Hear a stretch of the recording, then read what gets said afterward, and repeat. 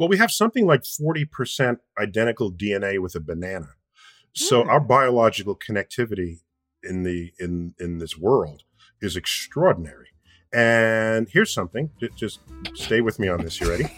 You realize the common ancestor. I know, no more bananas at home. Yeah. Cross that one off the list. We're vegetarians. No, it's a vegetarian. I'm Ilaria Baldwin. And I'm Alec Baldwin. And this is our podcast, What's One More?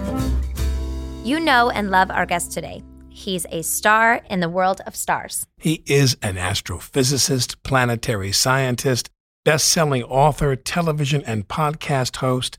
He's the director of the Hayden Planetarium at the Coase Center for Earth and Space at the Museum of Natural History in New York City. His new book is Welcome to the Universe in 3D, A Visual Tour, which comes out March 22nd.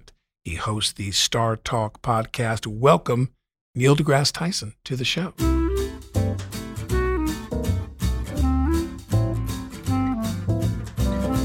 My first question is, are you a sci-fi film fan? Now, what do you think? Well, I want to know, you might give me an example of some of the great sci-fi films. Just give me a couple of examples. Okay, so just to make it clear, I would rather wait until the movie comes out of a sci-fi novel than read the sci-fi novel. That's how much a fan I am of the movie genre. Uh-huh. So just put that out there. So I'm not one of those who goes to the movies and say, that's not what the book said. Right. No, those people should just they should stay out of the movie theaters. Right. Okay. I think we can all agree on that. So what are some of the classics you love? Oh, so, well, you go back to 2001, A Space Odyssey. Yeah. I think if you look at what that was at the time, 1968, we hadn't yet been on the moon, and it's talking about space travel like it's like the solar system is our backyard. Mm-hmm. There's a Pan Am space shuttle. Okay. The old farts in your audience will remember Pan Am. No one else. I do. It was Pan Am, and there was a Howard Johnson's on the rotating space station. There was AT&T telephone, and we thought to ourselves, wow, if space is going to be part of our future, the only way you turn a space program into a space industry is if commercial enterprise participates. So this was a vision of the future that was very forward thinking, and plus with the music and the filming and just all of it. So that one I think is canon for anyone who wants to think about this. This brings me to the recent news about these billionaires that are going to space, and then I have on one hand, you say there's so much that money could do here on this planet that is suffering so much. But at the same time, is there at some point a need for people who have the means to start making the trek off this planet so that we can be the Jetsons? And I want to add, I'm adding the Jetsons. And whether it's public dollars or private dollars, should we still go into space? Yeah, so I have a couple of responses. First, looking at the Branson-Bezos journey, holding the SpaceX one aside for the moment. Those two, they say, oh, we go high above Earth, and people say, I want to go high enough so that the national boundaries disappear and I see a pale blue dot. So if you imagine Earth the size of a schoolroom globe, those two billionaires went about the height of the thickness of 2 dimes above a schoolroom globe. Mm. So yeah, I guess countries disappear there, but so too do they from an airplane, right? Right. So this is not some unique. It was like a very high airplane. A very high airplane. That's correct. You're not seeing the curvature of the Earth. You're not seeing any of that. Really? So it's a joyride. You get. Oh, here's what else you get. You go high enough so that the air above you, the atmosphere above you, is so thin it no longer scatters blue light, because we have a blue sky because that's light extracted from the sunlight. And that's blue light taken out of sunlight that makes the sky look blue and the sun look yellow. Right. We have a white star, even though people keep calling it yellow. All right. So it does that, but you can go high enough so there's not enough air molecules to do that. And in broad daylight, the stars come out. Right. Because there's no longer. So that's a beautiful thing. Mm-hmm. And you can get that in these journeys, but you can also get it just by waiting for sunset. Okay. So these, if you're going to put me in space, give me a destination. I don't want to just boldly go where hundreds have gone before. Right. That being said, You got to start somewhere. Right. And they will sell every possible seat that they make available going into these sort of suborbital, temporary, weightless journeys. And that is a tourist marketplace being open right before our eyes. So that's my first point. Right. By the way, Elon Musk folks actually went into orbit. Okay. That's much higher than the 2 dimes, but not as much as you might think. They're about a centimeter above the surface of a schoolroom globe. You get a little bit of curvature there and 3 days of weightlessness. That was an authentic sort of space experience. Those 3 astronauts who then plunked down in the Atlantic and got fished out from their capsule. Should we do this? I will give one answer. You ready? Let's go back 30,000 years and the 3 of us are in a cave. All right. And Mr. Baldwin, you are a cave elder. Cave elders would be 32 years old because they didn't live very I'm the father of a cave elder. Okay, go ahead. Yeah, the old folks in the cave are in their 30s because nobody lives on. I'm the cave geezer. Anyway, go ahead. Cave geezer. Yeah, there you go. And so the youngins come up to you and say, "Gee, wise grandpa, we want to explore beyond the cave door to see what's out there." And you then say, "No, we have cave problems. We need to solve the cave problems in the cave first before anyone goes outside the cave door." Anyone who says, "Why are we going into space when we have problems on Earth?" sound like that to me. Because here we are on this dot called Earth amid this vast universe of limitless resources. And you're going to say, solve the problems here first, as though the whole rest of the universe wouldn't possibly have solutions to your problems and insights. And I'll tell you something else. Just think about how people thought differently about Earth once we saw it from space. It was like, oh my gosh, there really are no color-coded countries.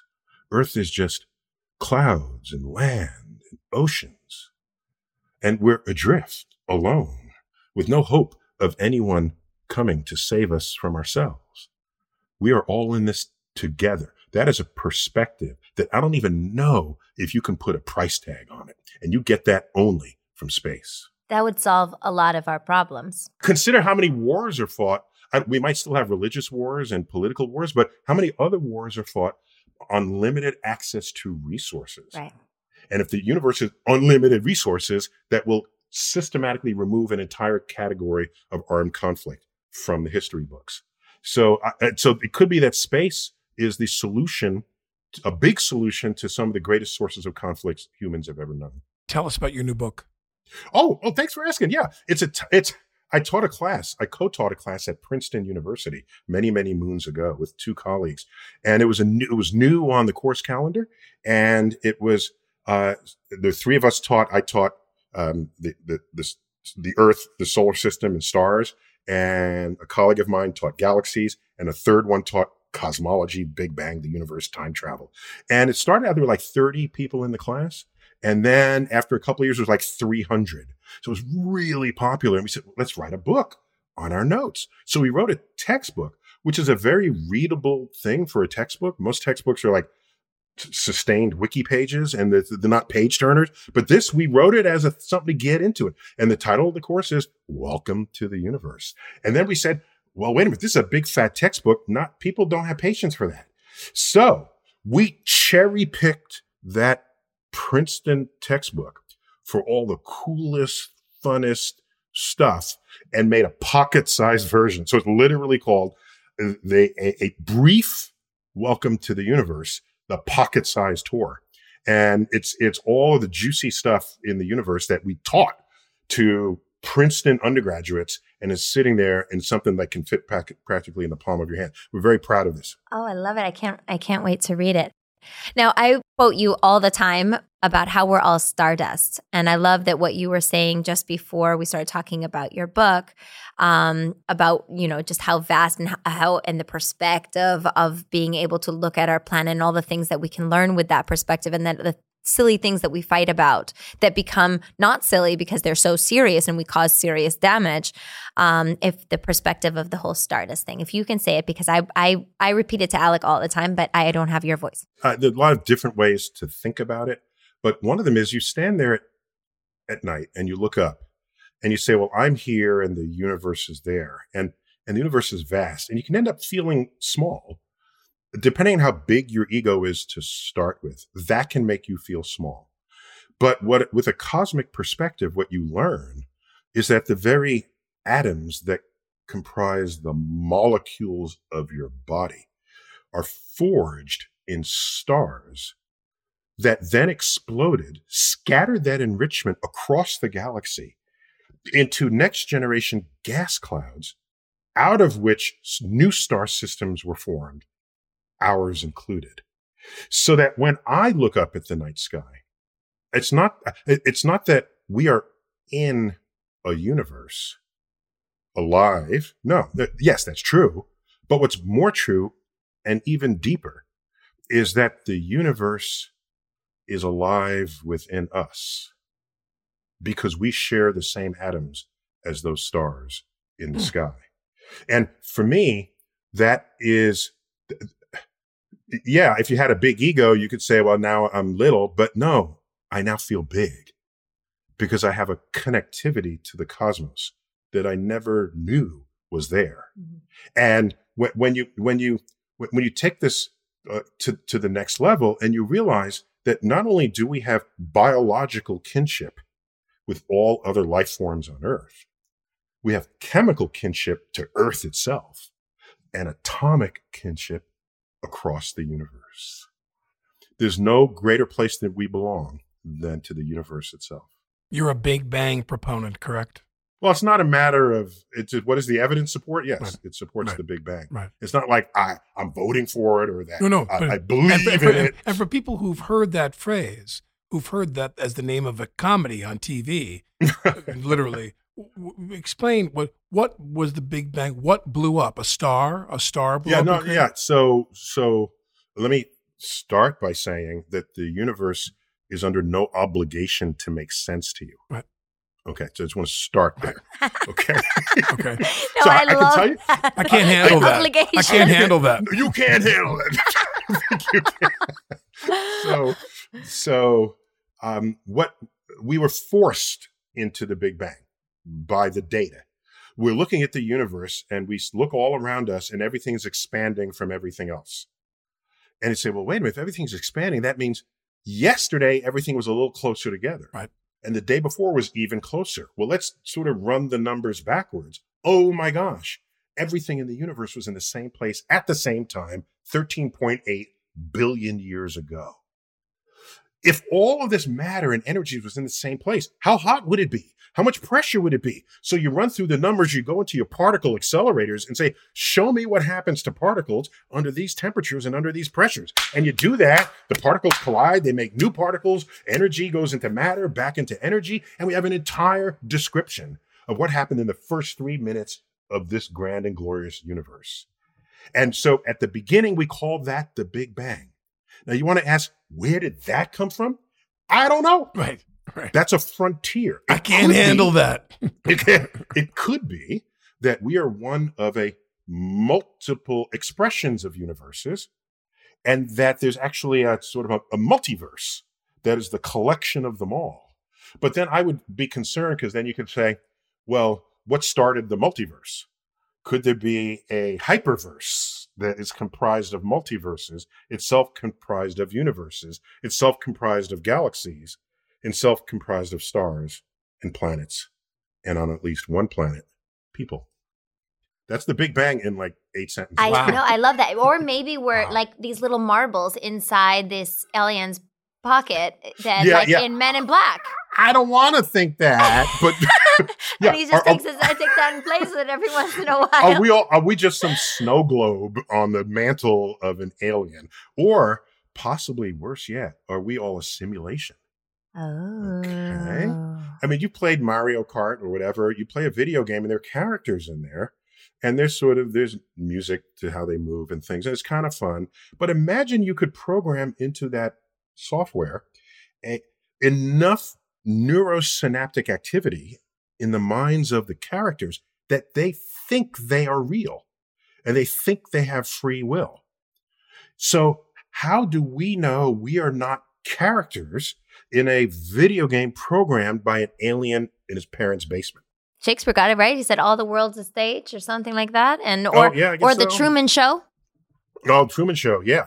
That's except all the people around him were real. The scripting was, but they were all scripted. But they were still flesh and blood like he was. But his understanding of his world was. But that's a version. It's a version of living in a simulation. So the way the argument goes, there's the one original universe, and in there you have life forms that program a simulated world.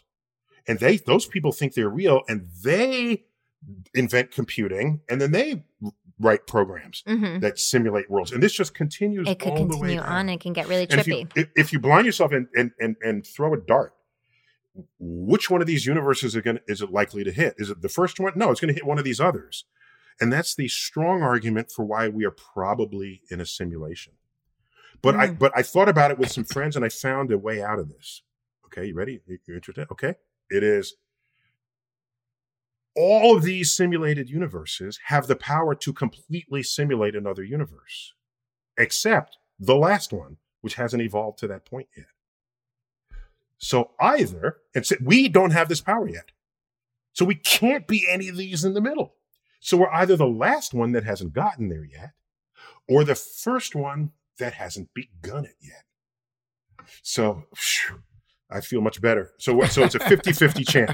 It is a 50-50 chance. I love when you said that to me, 2-3 years ago, when you said, people will say, I'm from here, and then you go to there, and then you go to there, and ultimately it just goes out and we're all stardust. And when we can start to look at each other and feel that kinship with each other, and we can stop being so divided on this political side or this religious side or this science side or that whatever side, and as long as you're not doing something that's actually actively harming another person, and we can start to feel, this team connection and biological connection that we obviously all have with each other. I just hope that that's going to be a little bit of a peaceful. Well, we have nugget. something like 40% identical DNA with a banana. So our biological connectivity in this world is extraordinary. And here's something, just stay with me on this. You ready? You realize the I was common about to eat a ancestor- banana. Go ahead. I know, get no more bananas at home. Yeah, Cross can't that handle- one off can't the handle any- list. can't handle any of this. We're Go ahead. vegetarians. No, it's a good vegetarian. Tell us. I got one for you. Ready? So humans and mushrooms, so animal life and mushroom life, these are two kingdoms in the tree of life, animals and fungi. Okay. Animals and fungi split from each other in the tree of life later than its common ancestor split with green plants, which means we and mushrooms are more alike than either we or mushrooms are compared to green plants on this earth. It makes a lot of sense. Now, I'd like to bring us down to earth and into the classroom, if you don't mind. I'm talking to Senior Mushroom and Senior Rita Banana here. That's why mushrooms taste two meaty heavy-hitting sometimes. scientists.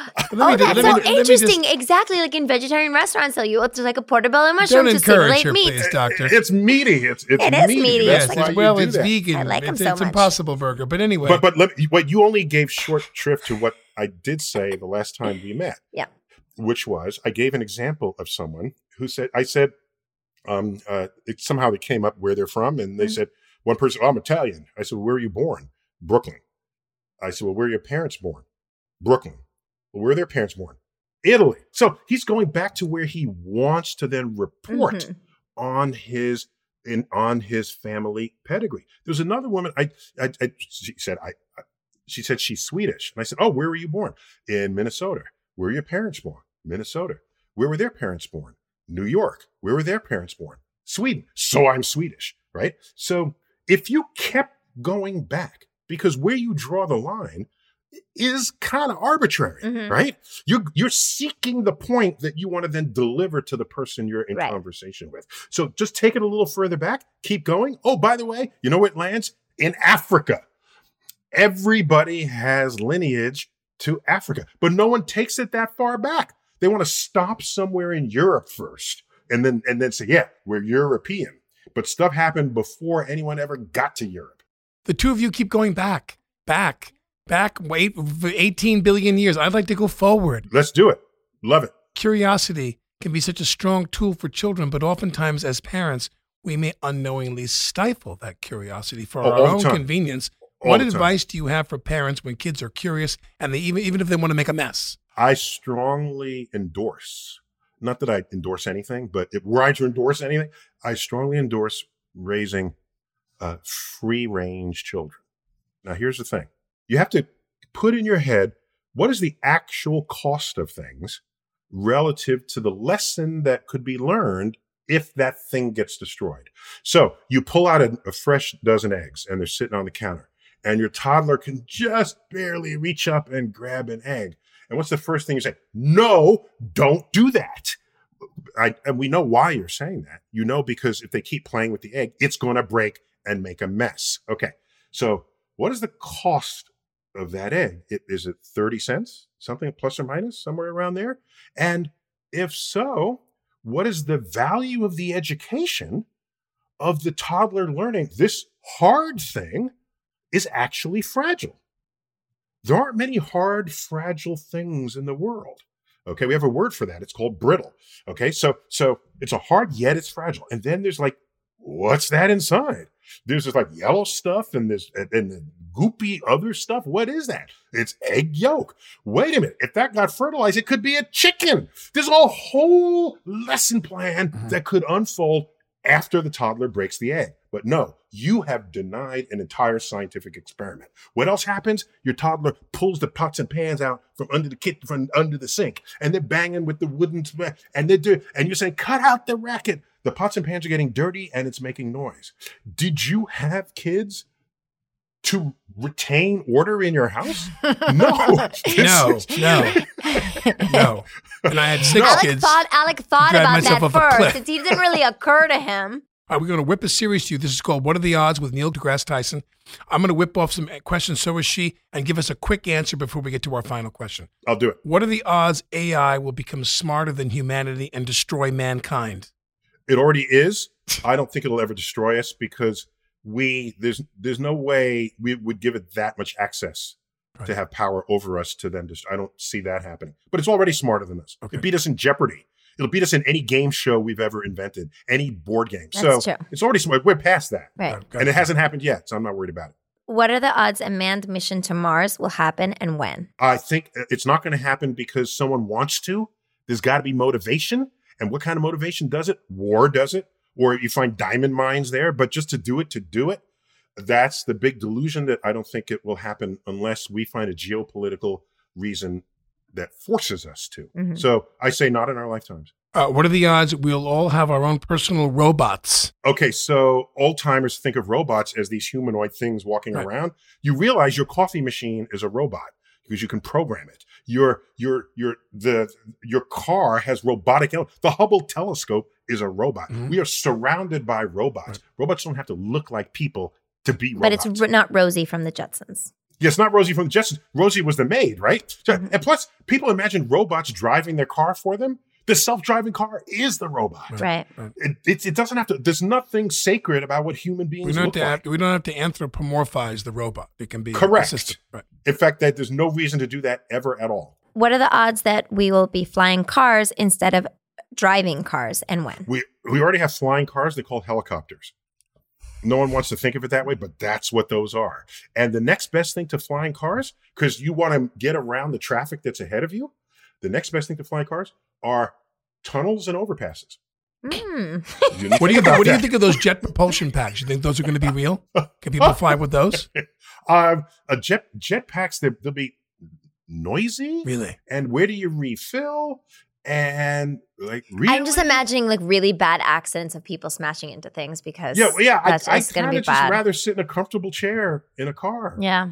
And play music. And he's right with the tunnels and the overpasses. Like, you're going to have some rules. I mean, again, I'm going to go back to the Jetsons. Like, even George gets in traffic, and it's flying traffic, and then he tries to go like above and below.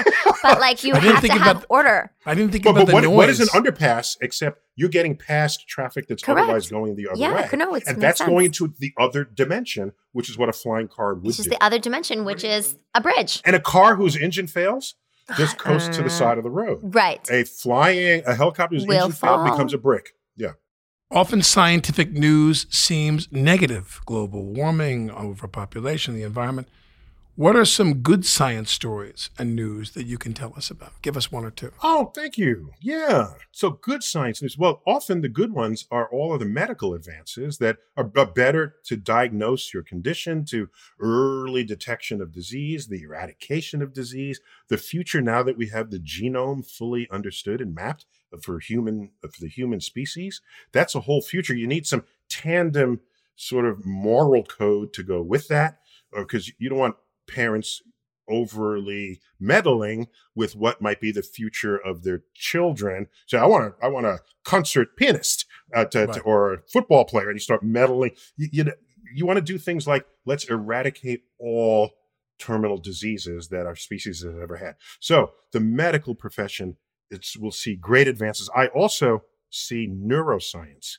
Psychologists hate it when I say this, but I still think it, that I see neuroscience as one day rendering psychologists obsolete, because we'll fully understand all the neurosynaptic challenges that a human being goes through, and that we might be able to fix it, adjust it, repair damage that we've had emotionally. Through trauma. Through trauma, correct. And so I see neuroscience as a wonderful, beautiful frontier, again, provided that it's done ethically. Thank you so much. It was great to see both of you again. Stay safe out there. All right, guys. Thanks for having me. You know what I love about Neil deGrasse Tyson is his excitement, his passion. Because other people who are famous, and we won't name them, they're a little drier, a little more dry toast, as you taught me, dry toast. Well, but that's part of being a really exceptional person. You can be really, really smart, but if you don't have the charisma and the ability to give information in a way that we can understand, then you're a locked box. You're somebody with a lot of information. He is somebody with a lot of information. He's charismatic, and he is capable of delivering it in a very charismatic, wonderful, palatable way. Okay, thanks. Thanks for joining us, guys. Bye. Thanks for hanging out with us. Make sure to rate, review, and follow the show on Apple Podcasts, Spotify, or wherever you listen to podcasts. And share the show with your friends and help us grow. We'll talk to you guys next week.